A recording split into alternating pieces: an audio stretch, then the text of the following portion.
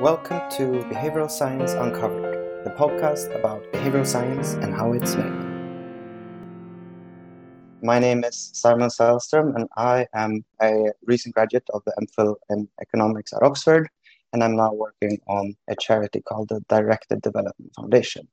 Today, I am happy to invite Johannes Haushofer. Johannes is currently a full professor of economics at Stockholm University. He's previously been at Princeton and is the founder of the Busara Center for Behavioral Economics.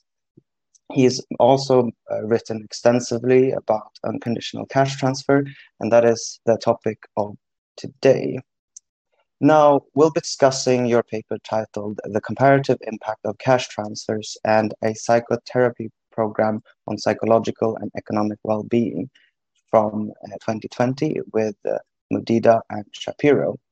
So for those who haven't yet read this paper, could you briefly explain what it is about? Thanks so much for having me. So this is, like you said, a paper together with Jeremy Shapiro and Robert Mudida, and we study the impact of a brief psychotherapy program that was developed by the WHO and lasts for about 5 weeks, and it's delivered by trained lay people. And we deliver it in rural Kenya to a sample of relatively low-income farmers. And we have a second intervention that's a cash transfer that's a little over $1,000 nominal.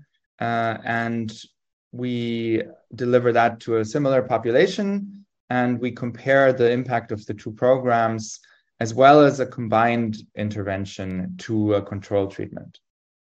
Lovely, thank you so much.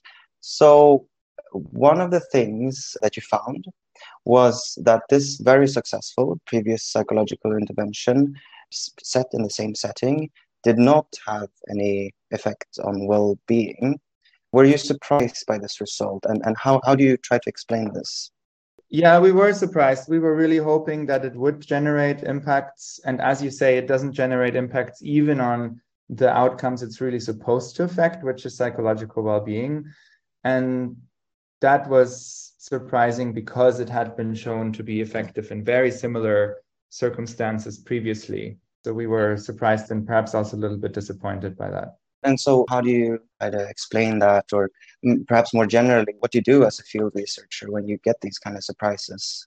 Yeah, I think the thing to do is to dig into mechanisms using the variables that you have in the survey and then try to identify them or exclude ones that seem less likely based on the data that you have. And so what we find here is that, for example, it's not the case that the intervention is more effective for severely distressed people. That was one possible reason for it not being effective on average, because we delivered it to a general population sample. It might have been that it works for the ones who are really very distressed, doing quite badly, and it doesn't work for the rest. And so on average, you get a 0. But that doesn't seem to be the reason. It doesn't work for anybody. Even if you look at the most severely distressed people at baseline, they aren't helped by this program either. And so gradually we rule out a number of different channels like this. And I think the most likely possibility for why it didn't work here is that it was a relatively diffuse program. It wasn't targeted specifically towards depressed people. It wasn't even, like I said, targeted to, severely distressed people, or like in the previous trial, to people who had experienced intimate partner violence. Rather, it was deployed as a general, let's help you deal with your life problems kind of program. And it might be that that was just too diffuse and weak to generate effects. That's our current best hypothesis. Okay, so now let's take a little bit step back here, and let's ask you about the inspiration of this. So could you tell me about how you came to work on this project with your two co-authors, and how did the project start? So I've long had an interest in the bidirectional or potentially bidirectional relationship between economic and psychological well-being. And in the early days of my interest, this took the form of asking whether poverty has particular psychological consequences, like, for example, causing stress, and whether that then leads to changes in economic decision-making that potentially exacerbate poverty. So, for example, if stress makes you very impatient or risk averse, that might not be good for your long-term well-being because you don't make investments that might be profitable. And then later on, I got interested in mental health because it seemed like there might be very large effects to be had there. Certainly, the correlational literature is very strong, suggesting that people who have bad mental health outcomes also have bad economic outcomes and vice versa. And so I thought that was a very plausible hypothesis, that when people are depressed, that makes it really hard to earn an income. And conversely, when people are poor, that makes it very likely that they'll end up being depressed. And so I had an interest in studying this. And then it was actually Jeremy who started working with the partner organization that we had for this psychotherapy intervention. And he raised the money both for the psychotherapy and for the cash transfers. And we've done a lot of work together. And so we did the study together as well. And then Robert has been a longtime friend and partner in Kenya. And so he came on board to provide a local perspective, as well as he's a very good economist, so a general perspective. And so that's how that project was born. Okay. So you mentioned that you were able to work with this large international NGO that do these interventions. So do you have, well, first of all, how was this partnership formed? Was it difficult? And do you have any general advice when it comes to forming these types of collaborations with outside organizations to conduct experiments? So I can only say very little about this because it was really Jeremy who built that relationship. From what I understand, it wasn't actually all that hard. They were very open and willing to work together. And that's not always the case with partners. And in terms of general advice, I think something that works well is to build up trust very slowly. So the temptation can be, as a researcher, to go to an organization and say, hey, we want to evaluate your program using a randomized trial. And that's very scary for an organization, both because they're not used to being tested like this, because they often think randomized controlled trials are unfair to their participants. And so they often shy away from it. And I think the way to get them on board is often to slowly build a trusting relationship. And that usually starts, or the best way to start that, I think, is to go to them and listen first. Hear what their questions are, what they want to understand about their programs, what they need help with, and help them with those things. And in the beginning, that often might take the form of very simple analysis on existing data. I think many organizations are grateful for just a scatter plot or a bar chart to help them understand their own programs a little better. And then if you slowly build trust like that, then maybe after a while you can actually run some surveys on people. And then the next step might be you go to them and say, okay, when you roll out this new program, can we randomize it? So it's a slow process, I think, usually. Here, like I said, Jeremy did all the work, and it was also, as far as I can tell, a very open and receptive organization. But that's not always the case. Okay, thank you. So now let's turn a bit to the sort of ethics of conducting these type of studies. And for this project in particular, you gathered data on sensitive topics such as intra-household violence. So I'm just wondering, what kind of special precautions did you take when collecting this data? Yeah, so those concerns are extremely important, especially when you're working with vulnerable populations. And obviously, all of these studies go through not one, but several layers of ethical approval before they can be run. And so that provides a first layer of checks and balances to make sure that the questions are okay, that they've been vetted, and that people are comfortable answering them. But then when it comes to actually doing the study, it's very important to build a relationship of trust also with the respondents. And so our field officers get extensive training to make sure that they can put the respondents at ease. They make it clear to them that all the questions are voluntary. They don't have to answer any questions if they don't want to. It happens to be the case that in this area, certainly, but also elsewhere, I think domestic violence is so commonplace that people actually find it not very difficult to speak about. And in fact, my impression is in many cases that they find it relieving to speak about it. But that's also not always the case. It can be emotionally taxing. And so then people can opt out. And if someone is really doing badly, we have referral systems in place that they can get professional help if they want to. Oh, that's great to hear. And another aspect of this ethics is the cash transfer. So in the cash transfer intervention villages, you surveyed households who did not receive cash transfers as well. You gather data on them, and some may view this as unacceptable. Give directly that you've worked with previously, and who are the largest NGOs working on cash transfers, used to give households within villages cash transfers, but now they stopped doing that. So they only give to the entire village. So did you face any challenges from local governments or ethical committees when proposing this study? That's also a very important concern. And there wasn't too much resistance to that. And it's largely because there's rarely enough money to help everyone. And then who should benefit and who shouldn't, is much less controversial compared to the situation when you have enough money for everybody. In many cases, people are actually relatively comfortable with having randomization be the guide because they're used to even less ethical ways of allocating resources. So who knows whom, and who are you friends with, and whom did you pay off? And the fact that that isn't a factor when the program is randomly allocated, that can actually be a benefit. And so we didn't face too much resistance here, but it's something to watch out for. And the jury's a little bit out on whether there are negative effects in the long run of having been left out of a program like that.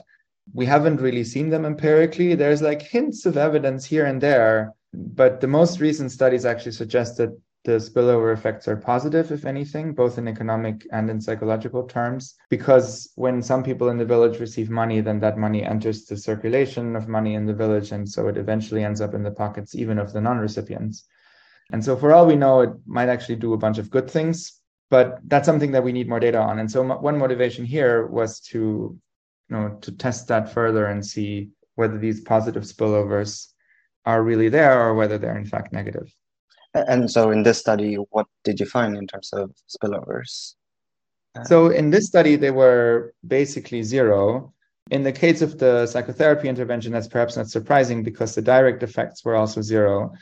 In the case of the cash transfer, that's what you would expect if people don't really care much about what their neighbors are getting and they just live their lives. And perhaps the cash transfers were too small and or too few people in the village were receiving them in order for them to generate general equilibrium effects. So I think that's what happened with the cash transfers here. In other work that I've been involved in that was led by Ted Miguel, Paul Niehaus, and others, we actually found positive spillover effects. But that was much larger infusions of cash in terms of local GDP. Right. But so before we wrap up discussion on this paper, if you consider all things, what do you feel were the most challenging aspects of this project? So I think one thing that we learned was that psychotherapy doesn't equal psychotherapy. And in particular, this program that had been tested and developed specifically for settings like this one and had even been deployed in a very similar setting in Kenya by the same NGO and had worked in their hands previously, didn't work here. And so that suggests that there are a lot of subtleties when you deploy an intervention like that. Whereas cash seems to be pretty robust. That's been shown to work in very similar ways across contexts many different times now. But these psychological interventions, they seem to be just a little more fragile. And so that was perhaps the biggest lesson that we learned. And then I think another challenge was that we learned quite late in the project. The partner organization was actually very good for most of the project. But then when they saw the null results of the program, they got very upset and accused us of having run the study badly. And it was pretty disappointing to see their reaction. And so they didn't want their name to be mentioned in the end, even though, I think they actually did a really good thing by allowing the study to happen and exposing their program to this test. But that was a challenge towards the end, that their reaction was so unfavorable. So is there anything that you would have done differently, looking back and based on what you said now? That's a great question. I think perhaps we might have spent more time piloting the intervention in the local context. we did, of course, pilot, but perhaps not as extensively as would have been required in order to really get it to work. And I think the reason we didn't was because we thought that nothing had changed. This was the same organization deploying the same intervention with the same supervisors, even in the same country. So what can go wrong? But clearly things can go wrong. And so that's probably something I would do differently next time. Now I actually want to talk a little bit about another thing that you're quite famous for, and that is the so-called CV of failures. So outside, and you've mentioned previously that it's a bit unfortunate that some of the most influential work you've done relates to this CV, or not relates to, but you're kind of known for it. But what is your relationship to the kind of word failure? Okay, that's an interesting question. I don't particularly have a very interesting relationship to failure. It happens to me all the time, like it does to many others, and it's not fun when it happens. And I try to learn to take it in stride, and I think I've gotten better at it. It helps to be professionally in a safe place. And so I'm involved in a constant learning process of learning to accept failure. And how do you think the profession can make progress on this sensitive topic? So I think that's already happening a little bit. I think people are becoming much more open to speaking about when they don't get a journal acceptance or they don't get a faculty job. So people are, I think, trying to normalize it a little bit and making visible that it happens all the time to everyone, even to successful people. And so I think that's a step in the right direction, and I hope that that'll continue. So I don't particularly have other wishes for what I would like to happen there. I think people are slowly starting to do the things that I would hope they do, which is to talk more about it and be open about it. Yeah, that's great to hear. And I think anyone who's interested can look up Johannes' CV of failures on his personal website, I believe. I think, I was personally also inspired by that. So I think at some point I'll also put up CV of failures next to my normal CV to encourage this, because we put up this rosy image of yourself and so much marketing that people don't see all the thousands of failures that lie behind the successes. Now, I'm also a bit curious as to your current work. What are the sort of big open questions that you are focusing on right now? So I've gotten very interested recently in international migration and specifically educational migration. And the question that's behind that is always the same. Like that's been the same for cash transfers as well as for psychotherapy, as well as now for this program. And that's how do we best alleviate poverty? And I've come to think that migration is a really good way of doing that. And educational migration happens to be a really good way of making migration feasible, because many high-income countries actually welcome educational immigration. And so I've started a program called Malengo that helps high school graduates from low-income countries apply for and complete bachelor's degrees in high-income countries. So currently, we're sending students from Uganda to Germany, but we're working on expanding beyond those countries. And we help them with financing on the one hand and mentorship on the other hand. And the hope is that that program will massively increase the incomes of the students who go, but also importantly, improve the lives of the families that stay behind, partly through remittances, so students sending home money, but also partly through facilitating exchange of information, business opportunities, motivating the siblings and the friends to do better in school and then either migrate or not migrate as the case may be. So that's what I'm currently excited about. That sounds very, very exciting indeed. Now, one of the things that I think a lot of people are interested in is like how do you become a successful researcher? So is there what would be the single piece of advice that you would give to early career researchers trying to write a publisher paper?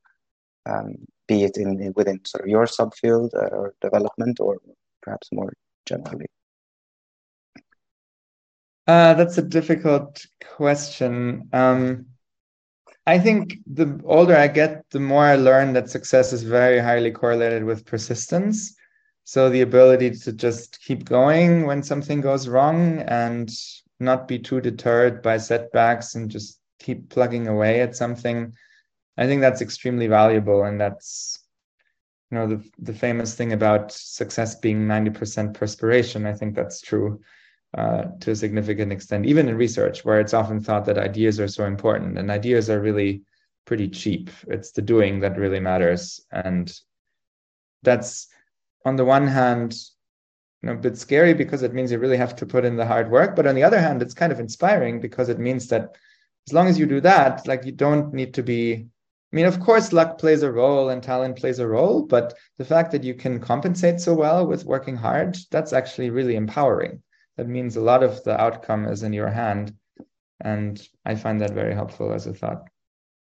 Yeah, actually reminds me of a student I met at UC Berkeley from Kenya. And he said it very eloquently. He said that hard work beats talent if talent doesn't work hard. And just sort of Yes, that's right. Yeah. very nice. Yeah. I totally Um, believe it. yeah. And with that said, I think we are wrapping up. Are there any final closing thoughts that you would like to share to the listeners of the Behavioral Science Uncovered podcast? No, thanks so much for the interesting conversation. It's very, very good questions, and it was fun to talk. Thank you.